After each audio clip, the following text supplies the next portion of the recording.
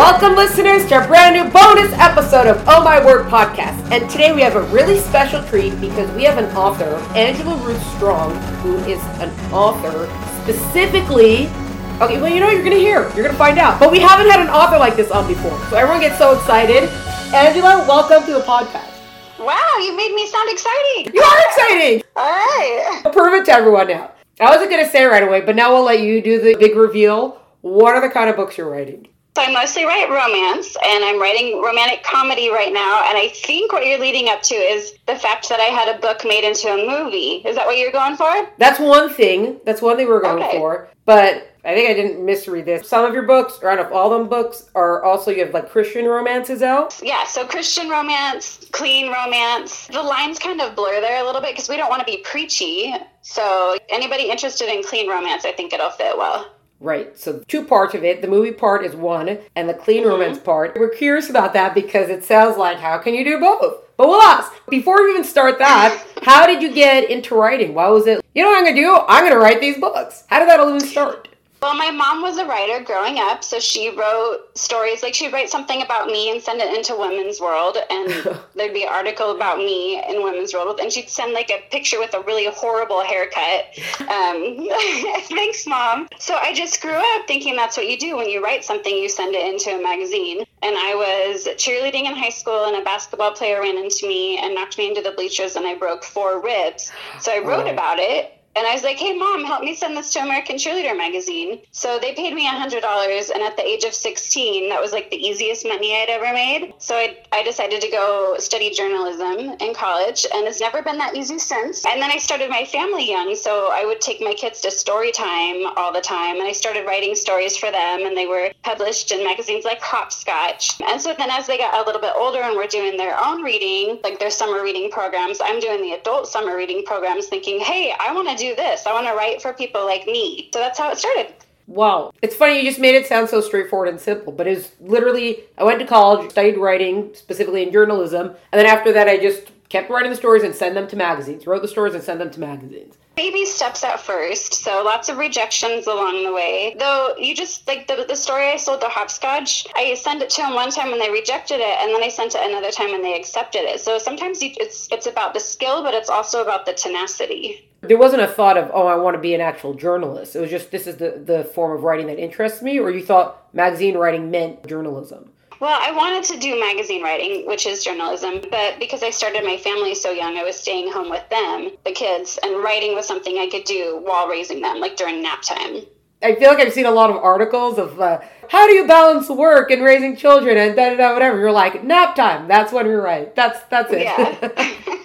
I'll just start my own career. Yeah. So these stories then, it seems you were going toward fiction then after Yes. at that point. So I wrote my first novel and I took it to a conference in 2006. I got an agent there. I wrote a second book. She was trying to pitch those. And meanwhile, they started a series of books called Love Finds You. And so they're set all across the nation, written by all different authors. Love Finds You in, and then, a name of a resort town, pretty much. All you had to do to pitch one of those was write 3 chapters and a synopsis. So I seriously threw it together in a day and forgot about it. And when my agent called me to tell me that I'd sold a book, I expected it to be one of the 2 books that I'd spent years working on, and it was this one that I'd never even written yet. Oh my goodness. When you said you threw it together in a day, are you also saying that because, the words just came out, or was it? Oh wow, okay. No, it just came out. Now I count my word count. Back then I didn't. I just did it. I had a smaller limited amount of time back then because my kids were sleeping. So I was like, okay, I have to get this done. Now my life is a little more laid back. But yeah, I threw it together and sent it out. And then when my agent called me and said, they want to publish your book, I had to go back and read the synopsis because I didn't even remember what I was writing about. Most writers don't get started that way. And I was kind of spoiled because I had a hardback copy. It was in Costco. And some of these books started getting made into movies. It was a great way to start my career. Wow. Yeah, amazing. Okay, let's go back for a second. When did you decide, or why did you decide, I'm not going to do the magazine stories anymore, I actually want to write a novel? Well, I think because my mom had been a writer and she sold lots of magazine stories, but she hadn't ever been able to sell a book. She'd come really close. So I think a lot of people, when they get started writing, they either think this is going to be impossible or it's going to be super easy. But I feel like because of my mom's experience, I knew like somewhere in the middle, it's hard, but it's doable. Okay. And so I just decided I had this idea and I was like, I'm just going to do it. And I got started based on what I'd read in novels, and then along the way I had to study how to write and figure it out along the way. Yeah, that's a good point. And once you start with the novels, it's always been the clean romance, or have you tried other genres? Well, it's mostly been clean romance. So after I sold that first book, and I hadn't written it yet, that was in 2008 when I got that contract. And then my husband left me. Oh my God. And I had to write this romance novel as my marriage was falling apart. So I had to, I know. And I was like, love is a fairy tale. So stupid. So I had to finish it. And then after that, I didn't want to write romance anymore. So I wrote a kids series called The Waterfight Professional. There's 4 books in that series. And that was really fun because I got to share that with my kids and go to their classrooms and read it to their classes. And I've been able to do lots of school visits and mayor's book clubs and stuff like that. But then once I met my husband now, I was like, love changes lives. So yeah, now I'm writing romance again. Wait a second. Wow, so much to unpack. I'm going to focus on something that's not as big first. The Waterfight Professional, that is hilarious. And I can't believe that hasn't been done before. Because water fights are just a staple almost. So many people have been in some sort of water fight before. Super fun, right? How did no one do that yet? And then you did that. That's amazing. Yeah, so I have a screenplay writer, director friend who's looked at it and thinking about making it into a movie. And I feel like out of everything I've written, like this story, The Waterfight Professional, could have the biggest, you could sell water guns, like with The Waterfight Professional on it. Like there's a lot of potential there. So I'm not doing that anymore, but I do believe that something else will happen with that series. Yeah, tell your friend to stop thinking and to start doing. Yeah. Wow, the publisher that you've been out with, these are all through your agents, landing you in big time houses, just smaller traditional houses, very genre specific houses. I've been with a few different houses. The first one that I said got me into Costco and everything, they ended up selling to another company that ended up shutting them down. I got my rights back for that one, but that was the Love Finds You line, and that's where my movie connection came in because it had been optioned for film. And so another writer who'd written for that series, she's like, hey, Angela, I'm going to get my rights back and reprint these and start a publishing house because I have the producer connection. So why don't you join me and we can get our books made into movies. So she is a smaller traditional press, and I went with her because she had that movie connection. And it's specifically the clean romance that she's publishing, or just because you were part of the line, so she grabbed you? Yeah, we were part of that line, and she knew I wanted to have my book made into a movie because I kind of freaked out about that when it happened. She helped me make it happen. And that's the book that's being made into a film now? Yeah, so we filmed last year. It's called Finding Love in Big Sky. So my original book came out was Love Finds You in Sun Valley. And when I got my rights back, we rebranded it Finding Love in Sun Valley. And my hero was one of 5 brothers. So I wrote a romance for each of the brothers. And it was Finding Love in Big Sky that they ended up making into a movie. When is that film coming out?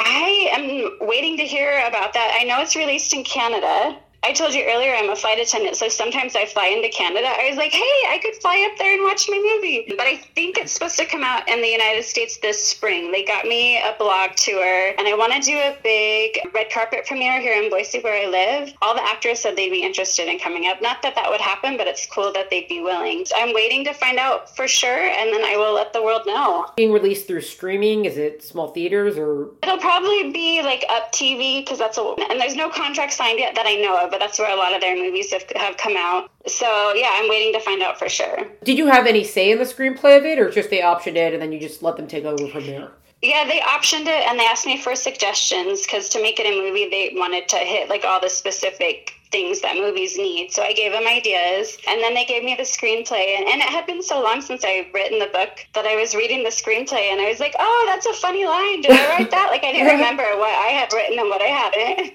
That's funny. Besides for the excitement that it's a film, it seems that you are pleased with the outcome of it, or with what they did with the story. I heard a rumor, so somebody told me that the network in Canada said it was the best movie that aired. It is like a sweet romance, like the Hallmark-ish type. The actors were so amazing to get to know. The cinematography was really, really beautiful because they filmed it in Montana. They had drones flying over the ranch, and they just did a really good to take shots from the air. They did a really good job with it. That's great. And then talking about that these books that make it into Costco, it just seems like they just appear there. But if these books are making it to Costco, it's also because there's some sort of market. There's got to be some big market for it of people who are just picking up the book. I don't know if they gave you any sort of projections or what to anticipate from that, or it's just we have a line to Costco, so if we pick up your book, it's going to get into Costco. That publisher that picked me up was doing really, really well at that time because it was a line of books and women would just read all of them. And all these different authors that had tons of readers, all their readers would just read all of the books. So they had their books in Borders and Walmart. I believe those were two really big markets for them. And then all the Borders shut down and the Walmarts cut back on what they were selling. And so that affected them, and they ended up selling and then getting shut down. So I've written for a few different publishers. I've written for Harlequin. I have some friends here in Boise, and we've written for Harlequin together, which has been kind of fun because we've shared an editor and helped each other out with our stories and stuff like that. So yeah, there's been a few different publishers I've worked with. Oh, cool. And Harlequin, have those been also clean romances specifically? Yeah. Harlequin has all different lines. Yeah. And so I wrote for the Christian romantic suspense line. But like you're saying, clean romance, can that be Christian romance? Or, is that a thing? Yeah, I think there's definitely a desire for it because not everybody wants 50 Shades of Grey. And that's immediately, when people hear I'm a romance writer, that's immediately what they assume I write, that I write erotica. But no, I write like the heartwarming stuff, like You've Got Mail and Sleepless in Seattle, those kind of things. Yeah, well, that's a good way of explaining that, yeah. So one more second, going back on that, and then we'll jump forward again. How on earth, or I don't even know if you know, how on earth did you get through the book? That first book that you're supposed to write, your whole life seems like it's falling apart. And you're supposed to be like, let's write this sweet, happy ending, heartwarming story. Did you have to just put yourself in a zone? How did you scratch out a book like that? I think, though, I wasn't happy about it. I think it did give me hope at the same time. Maybe there are still good men out there. And some of my readers, this is their favorite book that I've written. For me, I'm sick of it. I hate my first book because one, I know I was in a bad place when I wrote it, and two, I've learned so much about writing since then. I think what people like about it is that it's fresh, because a lot of times once you've been writing a lot of romance, it becomes a formula, like, okay, fill in hero's name, fill in heroine's name kind of thing. Because it was written during that time, it was a little bit different than the normal romance, and so people enjoyed that about it. Trying to mentally put the pieces together, but it's just each time. I know. Yeah. But it is true. It is true that your first book, I think in my first book, I do like the story of it, but I don't know if I would be able to read it again because I'd probably cringe. Not because the writing's bad, but because I got so much better. Or I'd like to think I did. Yeah, I'd like to think I get better with every book. So, yeah. Exactly. You have to start somewhere, but you don't want to just stop at that somewhere. Right. So true.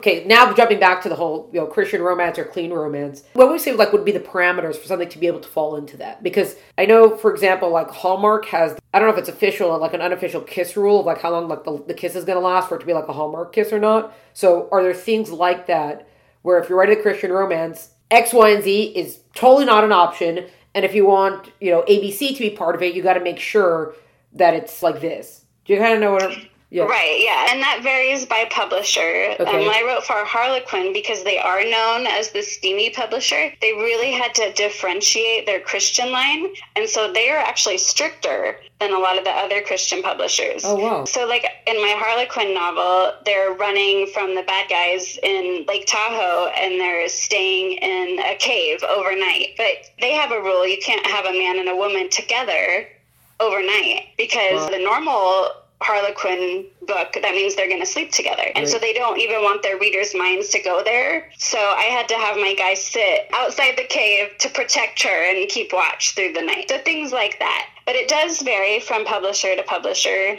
and some of them get a little steamy. If you have a romance of a married couple, and those are beautiful love stories too, in Christian romance, you would just close the door when they go in the bedroom type of thing. Right. Does something define, does it specifically fall into the Christian romance because you just have to stick a church in there somewhere or belief in there somewhere? Or a lot of clean romances may or may not mention religion, but they kind of just all get shoved into the Christian romance?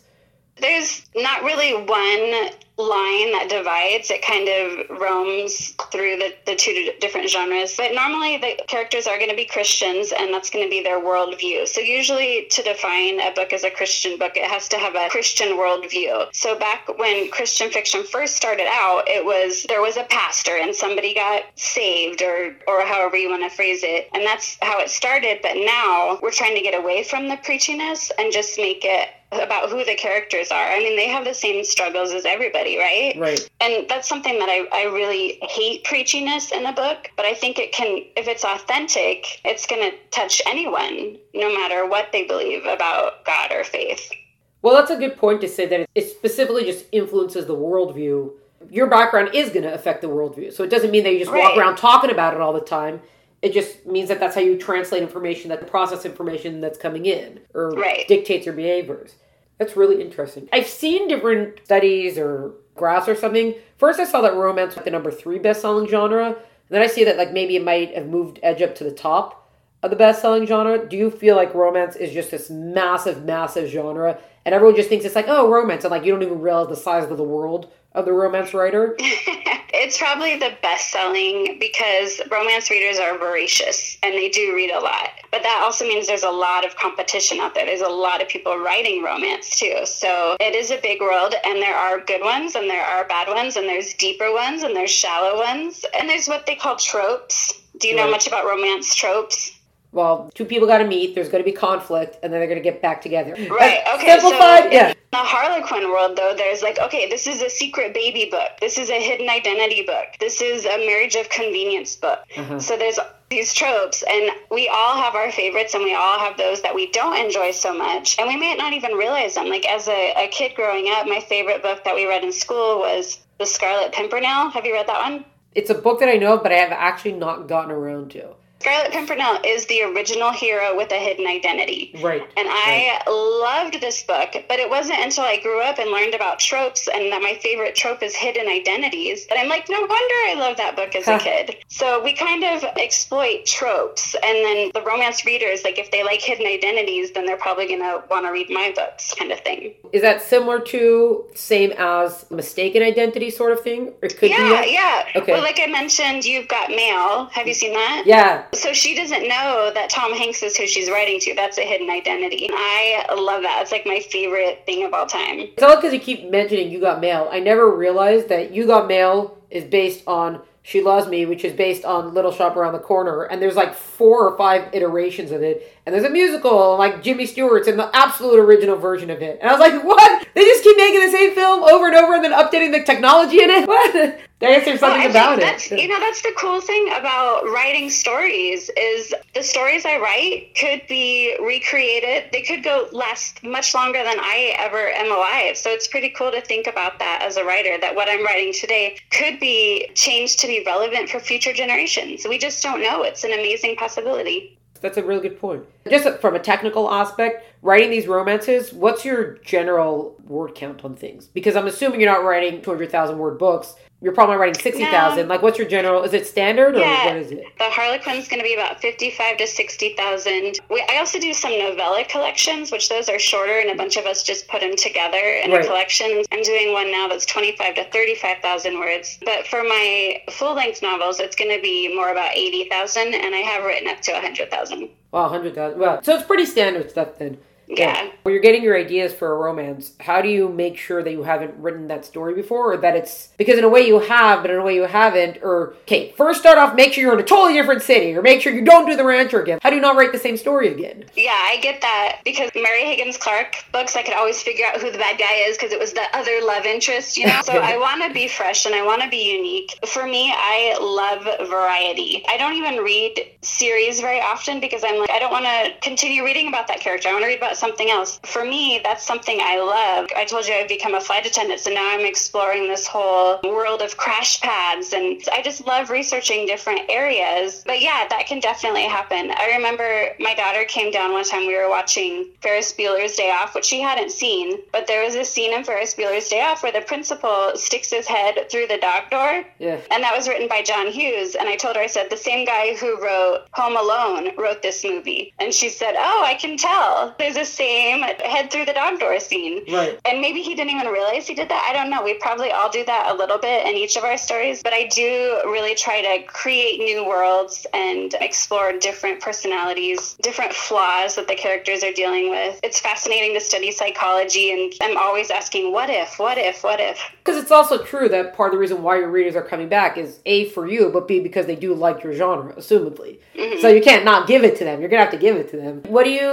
I don't know if it's you personally or the genre itself, but there's so many romances where it's always like the bad boy kind of image, or like that's going to be the love interest. Is that like a no? Either for you, for Christian romance? Like where does that come in with all that? There's some bad boys, and there's readers who love them. That's a trope. We're talking about tropes. The bad boy is a trope. And like I said, we all have our favorite and our least favorite. So while some readers do love them in Christian fiction, I don't love them because of my experience with my first marriage. I'm just like, oh, it's going to end badly. No. Yeah. So I usually try to avoid that one. Right. I saw an article about it once, and it was, why do they keep using these bad boys? You would not actually want to meet this person. If the guy has a dark side, whatever, he's troubled. Stay away from him. Stop making them romantic interests. It was funny. Right. So I'm like, it is a lot. That there is something about it that attracts the imagination somehow. Okay, so here's something that you might not know about, but I think you will be entertained by. In the romance world, a writer tried to trademark the word cocky. So then she went around and sent cease and desist orders to every author who had the word cocky in their title, like the cocky billionaire, because that was a trope too. There was lots of cocky and there was lots of billionaires. I'm like, you can't do that. You can't trademark a word like that. And first of all, titles can't be trademarked, but right. It was just like, it's interesting in the romance writer world, these things that happen, and it kind of becomes big news in our world, but nobody else knows about it. It is so interesting how the writing world can be so small and so big at the same time that people who are in the romance, they may or may not be able to tell you about picture books, or picture books right. Don't know anything about nonfiction. There's only so many publishers. There's a lot of imprints. There's a lot of other things. It's just so crazy how it's small and big at the same time. So like what you right. said with that. Are your books also, do they always come out as ebooks and audiobooks? Do you get either of those? Or is it usually just the trade paperbacks? Not usually. Do you often get the trade paperbacks? Well, it's varied because I heard somebody describe the writing world right now as the Wild West. Like everything changed with Kindle. Everything's changing with Audible. People are trying new things that have never been done before and succeeding and kind of pioneering. So my very first book was only a print book. But when I got my rights back to that and re-released it, I did print and ebook. So most of my books are print and ebook now. I have done a few just ebooks. I'll give it out for free to people who sign up for my newsletter type of thing. So I'll use it as promotion. Or I'll do the novella collections with a couple of writer friends, and we'll sell 7 books in one collection for 99 cents on ebook. So many people buy those that we're able to take our kids to Europe for high school graduation type of thing, just by selling the 99-cent book. Wow. So there's different ways you can do it. And I do have a couple books in audio, and I think my newest one is being produced for audio, but I haven't heard it yet. That's really painful for me, actually, is I love listening to audiobooks, but I hate listening to my own audiobook. By the time it's being read, and I'm like, oh no, I want to go back and change that kind of thing. So yeah, that can be painful. Yeah, you're like, who wrote this? Oh yeah, me. Yeah. Yeah. Do you see massive disparities between print or audio or an ebook, or kind of where you're at, all of them are selling pretty decently? I think it varies, and I am not a numbers person, so I should pay more attention to numbers. I just know what my publishers tell me, and I know the audiobooks are on the rise right now. Yeah, that's true. Because my publisher was just, nobody makes money in print anymore, all the money is in the ebooks. But as an author, you want it in print, right? You want to hold it in your hands and take pictures with it, don't you? Yeah, absolutely. So we still get our print books, but don't expect to see so many sales there. Most of your sales are going to come from ebooks, but that probably depends so much on the publisher, the marketing, everything. Like I was saying, we did those series or the compilations for 99 cents, whereas my current print book, I think it's still $10.99 for that ebook. So there's different trains of thought. There's different ways to do it. I'm still learning. Well, I guess that's also, as an author, you just want to have different options available. You don't want to have only one. You have all different kinds. Yeah. How does it work now as a general thing? Are you still working with an agent? You still have your agent? Yeah. So you just come up with an idea, come up with a book, you just tell your agent about it and then let them go off? Or do you now have certain kind of connections to people that you'll contact first? Or like your friend you said who started a publishing company, was it specifically only for those books? Like where are you at as far as that goes? I do both. You mentioned how romance writers don't know what's going on in the picture book world. Yeah. Last year, I don't know if you saw this in my bio, but I just went through breast cancer. While I was going through that, I wrote a cancer picture book. And so I don't have the connections for that one. So my agent is shopping that one for me. My publisher now with the romance, like they're coming to me now and saying, hey, how about you do this? How about you do this? So that's kind of nice. As a work for hire, or that we've got this idea and we know you as a writer, so what can you do with this sort of thing? Not work for hire, it's still under my name, but they're like, how about you write more about these characters? How about we put you in a Christmas compilation with these other two authors? Oh, very cool. So it seems being in either anthologies or compilation, especially you're selling it for 99 cents, it's like, well, it's worth it because it's going to introduce us to a lot of new readers. Yeah, exactly. It's kind of like promotion when we're sharing, we're cross-promoting the same book. So I've had a lot of fun doing that with different authors. As a general thing, or I guess this might also depend on whatever books you've got out, how much marketing do you have to be on top of? Or depending on the publisher, they'll take care of most of your marketing for you? Where do you got to be with that? It varies. The publisher will suggest ideas to me, stuff I can do, or I'll suggest ideas to them. I think every writer has a different style of marketing. My style is that I love books and I love people, so I just want to have fun bringing them together. Yeah. So I've done some things that other writers don't normally do. Okay. Like, we had a Harlequin book signing here at the Barnes & Noble with my writer friends, so I was like, let's get a limo! Stuff like that is really fun to share on social media, and I'm pretty active on social media and with my newsletter. So those are the things that are fun for me. Some things are not fun for me, and that's when I'll suggest them to my publisher, or they'll set up stuff that they have connections with that I don't have.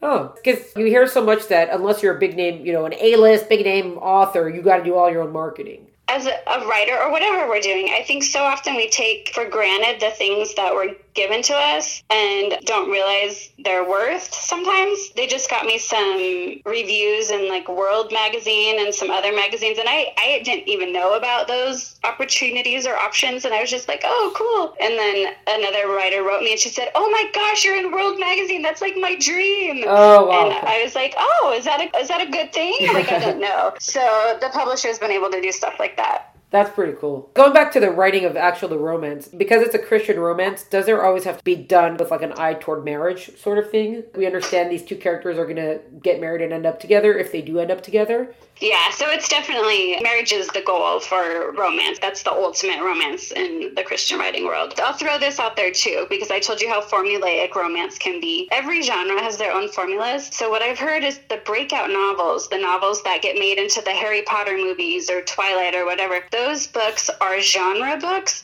but they're written in a literary way. They go a little deeper, a little more provocative, so that they stick with the readers. And so I do have a couple romances that are going to be like that, and I don't want to say which ones they are because usually people love it, but every now and then I'll get a bad review where they're like, I loved it until the end. So I do try to make readers think, not just tie everything up with a happy bow. Uh-oh. Okay, you don't have to say, but please tell me you didn't do an open ending. Do you do an open ending? Not quite. Okay. No, not like a cliffhanger ending. So when I was writing more suspense, I did have the opportunity to kill some characters, which I don't do in my normal romance. Oh, okay. My daughter, she kicked me. She was homesick. She was laying on the couch and I was sitting by her feet. And she got to the part where somebody died and she's like, no! And she kicks me. I was like, you can't kick me. And she's like, you can't kill him. I do want to have some plot twists, even though there's a formula. Fine. I accept that. Okay. I probably would be annoyed, but it's just when it's novels that don't have a specific ending, and it's not necessarily a cliffhanger to a series, I'm, what? No! Don't do this to me! Those do make you think after it's over. There was the first Nicholas Sparks book I read was A Walk to Remember. Yeah. And in the movie, she dies, right? Right. I don't know if you've seen it, but yes. In the book, it never says she dies. It just says he now believes in miracles. And I was like, oh, she lived. Okay, I think there's been one other person that thought she lived, but everybody else thought she died. Yeah, no, I think she died. I'm like, did he do that on purpose? Like, are we all supposed to be arguing about whether she lived or died? Oh, I thought it was clear that she had died. Till you said that, I was like, what? There's a question? Did you read the book? I actually did, back in... Okay. I don't really read the genre so much, but I did read that book. I think that probably says a lot about me as the hopeful person, where I was like, it didn't say she died. I'm not going to believe she died if it doesn't say she died. That's so funny. Okay, one more question. One more question and we'll wrap up. It seems that there's something about, especially with the cleaner romances, that lends themselves to smaller towns. Would that be something accurate to say? Not that you can't have, but you don't often have big city settings. Definitely. I prefer the big cities myself, but a lot of my readers prefer the small settings. In my latest book, I set it in Portland, Oregon. Okay. And so when my book that was made into a movie, we were on set and I went out to breakfast with the directors and I was trying to pitch them this new book and they're like, oh, Portland. They're like, that'd be hard to shoot there. Like that was their response. So I was, oh, you guys like the little towns. And maybe that's why. Maybe the writers set them in little towns so they'll get made into Hallmark movies. But yeah, readers do like it. I'm writing romantic comedy now, which is more like Confessions of a Shopaholic type. And so those rom-coms are often in the bigger cities. Yeah, that's true. Well, I wonder if it's just, you have a cozy mystery, so it's just a cozier romance, maybe if it's in a smaller town, or, yeah, who knows? Yeah, it has an intimate feel when it's a small town because everybody knows everybody. Yeah, oh yeah, there you go. That's a good way of saying it. Yeah. Yeah. Most of the books you pick up to read yourself, are they mainly romances? I've been reading a lot of suspense lately. Like I told you, I like variety. So I like anything with a hidden identity. So in suspense, that can be witness protection or amnesia or undercover. So I like those things a lot. Oh, but I just, going back for a second, just to tie 2 points together, that you said that directors, because it is true, shooting a film in a big city is hard. There's way more regulations, way more everything. You have traffic, this, you have to deal with a lot of stuff, versus like, let's just go find a ranch somewhere. That was kind of the thing with Nicholas Sparks, that you've mentioned him. Any of the films, I haven't exactly followed them all closely, but quick glance, you can see a lot of them take place in small places, low budget films. So that's something that you don't need a massive studio to pull off for you, right? You just have to know there's going to be the audience there for it, and almost anybody can pull it out for you. So that's very smart to make your niche there or something. Yeah, and I think it's also kind of like a little vacation. Like the Love Finds You books, those were all in little resort towns, like Sun Valley, Idaho was mine. So that's like a vacation for the readers too. Yeah. Romance is totally not among any whatever, and this is all so interesting. So you don't write romance at all then, is what you're saying? I am one of those people who, in my books, and even though I'm writing for a teen audience, and I've been sometimes urged to add more romance in, and I was like, there will be no romance. Okay, I don't really do it like that, but even I have these 5 fairy tale rewrites, they're not overly romantic, which for myself I'm kind of proud of. That look, I rewrote Cinderella and it's not specifically romantic. I love that. That's a great twist. Yeah, well, yes, because there's so many of them, you want to do something different, but it was just more about like examining, is this really a healthy relationship if she just fell in love and married a guy that she doesn't really know? So yeah, I am gonna throw this in there too. So since I've remarried, I want to write about love, but I also want to write about healthy relationships. So I do go into that in all my romance. It's not just, let's kiss and live happily ever after. No, there's relationship stuff that we all deal with every day. Oh, very good. That's something that would be very beneficial, especially for the romance genre, because you kind of know there's going to be a happily ever after, which I'm assuming is kind of, but it's also going to be realistic. Some people do love the fairy tale stuff, but it's not realistic. So right. Yeah, that's very good. That's very interesting. I'm glad you wanted to talk about it today, even though you tried not to write any romance. My new trilogy, the first book, there is going to be almost no romance in the entire trilogy. So maybe some listeners now, we're not going to read it, but maybe someone will be, how did you do it? You'll have to find out. So I do like to challenge myself that way too. I do have one romance novel out there where they never kiss. And that was just because I wanted to see if I could create that tension. Right. And that feeling without the typical kiss. I don't even know if my readers have noticed because there's so much romance involved without even there being a kiss. That's very cool. And then I was thinking, which I'm sure it's been done somewhere before, but I was thinking for myself, how can you write the most romantic scene without any touch? Something like that. You have to read the Scarlet Pimpernel. Okay, so then, right. There's a scene in there, and I remember my 8th grade English teacher clutching the book to her chest and dancing around the room. And she's like, oh, you guys are going to read the most passionate scene tonight. And we were all excited because we were like 8th graders. We run home and reread it. And there's no kissing. And we go back and we're like, they don't even kiss. And she's, but it's so passionate. Okay, so if you are interested, you should check that out. Well, I'll add it to my list of 300 books I've got here that are waiting to be read. Can you write, and you could, but these are, I guess, ways Ace, you just proved that you've done this. Can you write about romance without barely using the word love, let's say? You can't just say, oh, I love you. How's another way? So we almost kind of anyways came around to the answer of how do you keep it different is, well, because you don't always just write, I love you every single time. Yeah, well, do you remember the movie Ghost? I haven't seen it, but I know it. Demi Moore would say, I love you, and Patrick Swayze would say ditto. He would never say, I love you. And so when he's the ghost and he's trying to tell Whoopi Goldberg, tell her I love her, tell her I love her. Whoopi Goldberg's like, he says he loves you. And she's like, he never said I love you. And he's like, tell her ditto. And Whoopi Goldberg's all ditto. And then she's like, oh my gosh, it's real. That's how you keep it fresh. Right. They have in the musical version, there's a song for that where the girl asks, well, before he's killed, but how come you never say I love you? And the first line of the song is I say with my eyes and when I make you scrambled eggs or something like that. Is like, the lyrics. Oh, yeah. I like that. Yeah. And you hear that and you're like, huh. This is way more interesting. Like, I knew it was going to be different, but this is way more interesting than I anticipated. I'm very glad we got to speak. I had fun. I love talking about it with you. Yay. Okay, so let's wrap up just for these episodes. We always wrap up with the fill in the blank of I really like it when choosing anyone. Yes. I really like it when writers, publishers, agents, books, stories, covers, whatever, whichever one you want to choose. And I really don't like it when fill in the blank of whichever one you want to choose. So I really like it when writers use humor, even in suspense novels, even in like 1883, the Western where everybody was dying. Like they just add that little dash of humor and it lightens the mood and just makes everything more poignant. So even in the tear-jerking scenes, if there's just a little dash of humor, that gets me even more. And then I don't like winking. I don't like it when characters wink, because who actually winks? And in romance, every single romance novel, the guy's winking like all over the place. And I'm like, stop it! No more winking! You don't really do that! So, anyway. That's so specific and random and funny at the same time. So I actually did have one book where my character winked, but I made a big deal out of it. Like, most people shouldn't wink. Like I said that. Most people shouldn't wink, but she can get away with it this time.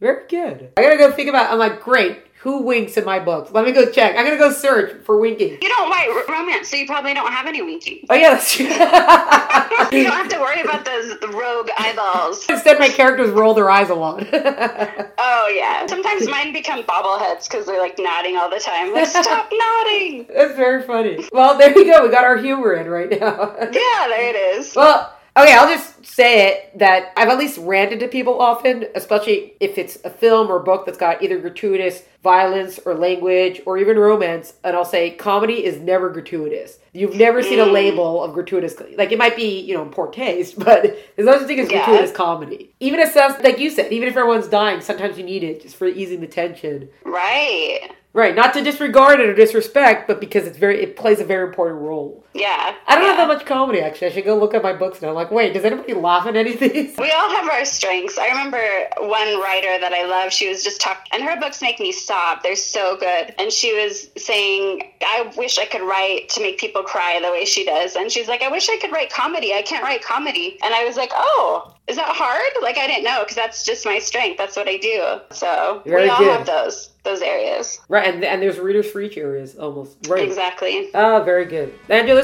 I'm so glad we got to speak. Thank you so much. Thank you so much for inviting me. This was fun. This was a bonus episode of Oh My Word podcast featuring author Angela Ruth Strong. To find out more about Angela and her work, please check out the link in the episode notes. To find out more about Oh My Word podcast and all the great stuff we're up to, check us out on Instagram at Oh My Word podcast or visit eltenenbaum.com. Music is by Tim Burke. Thank you so much for joining us. Catch you next time.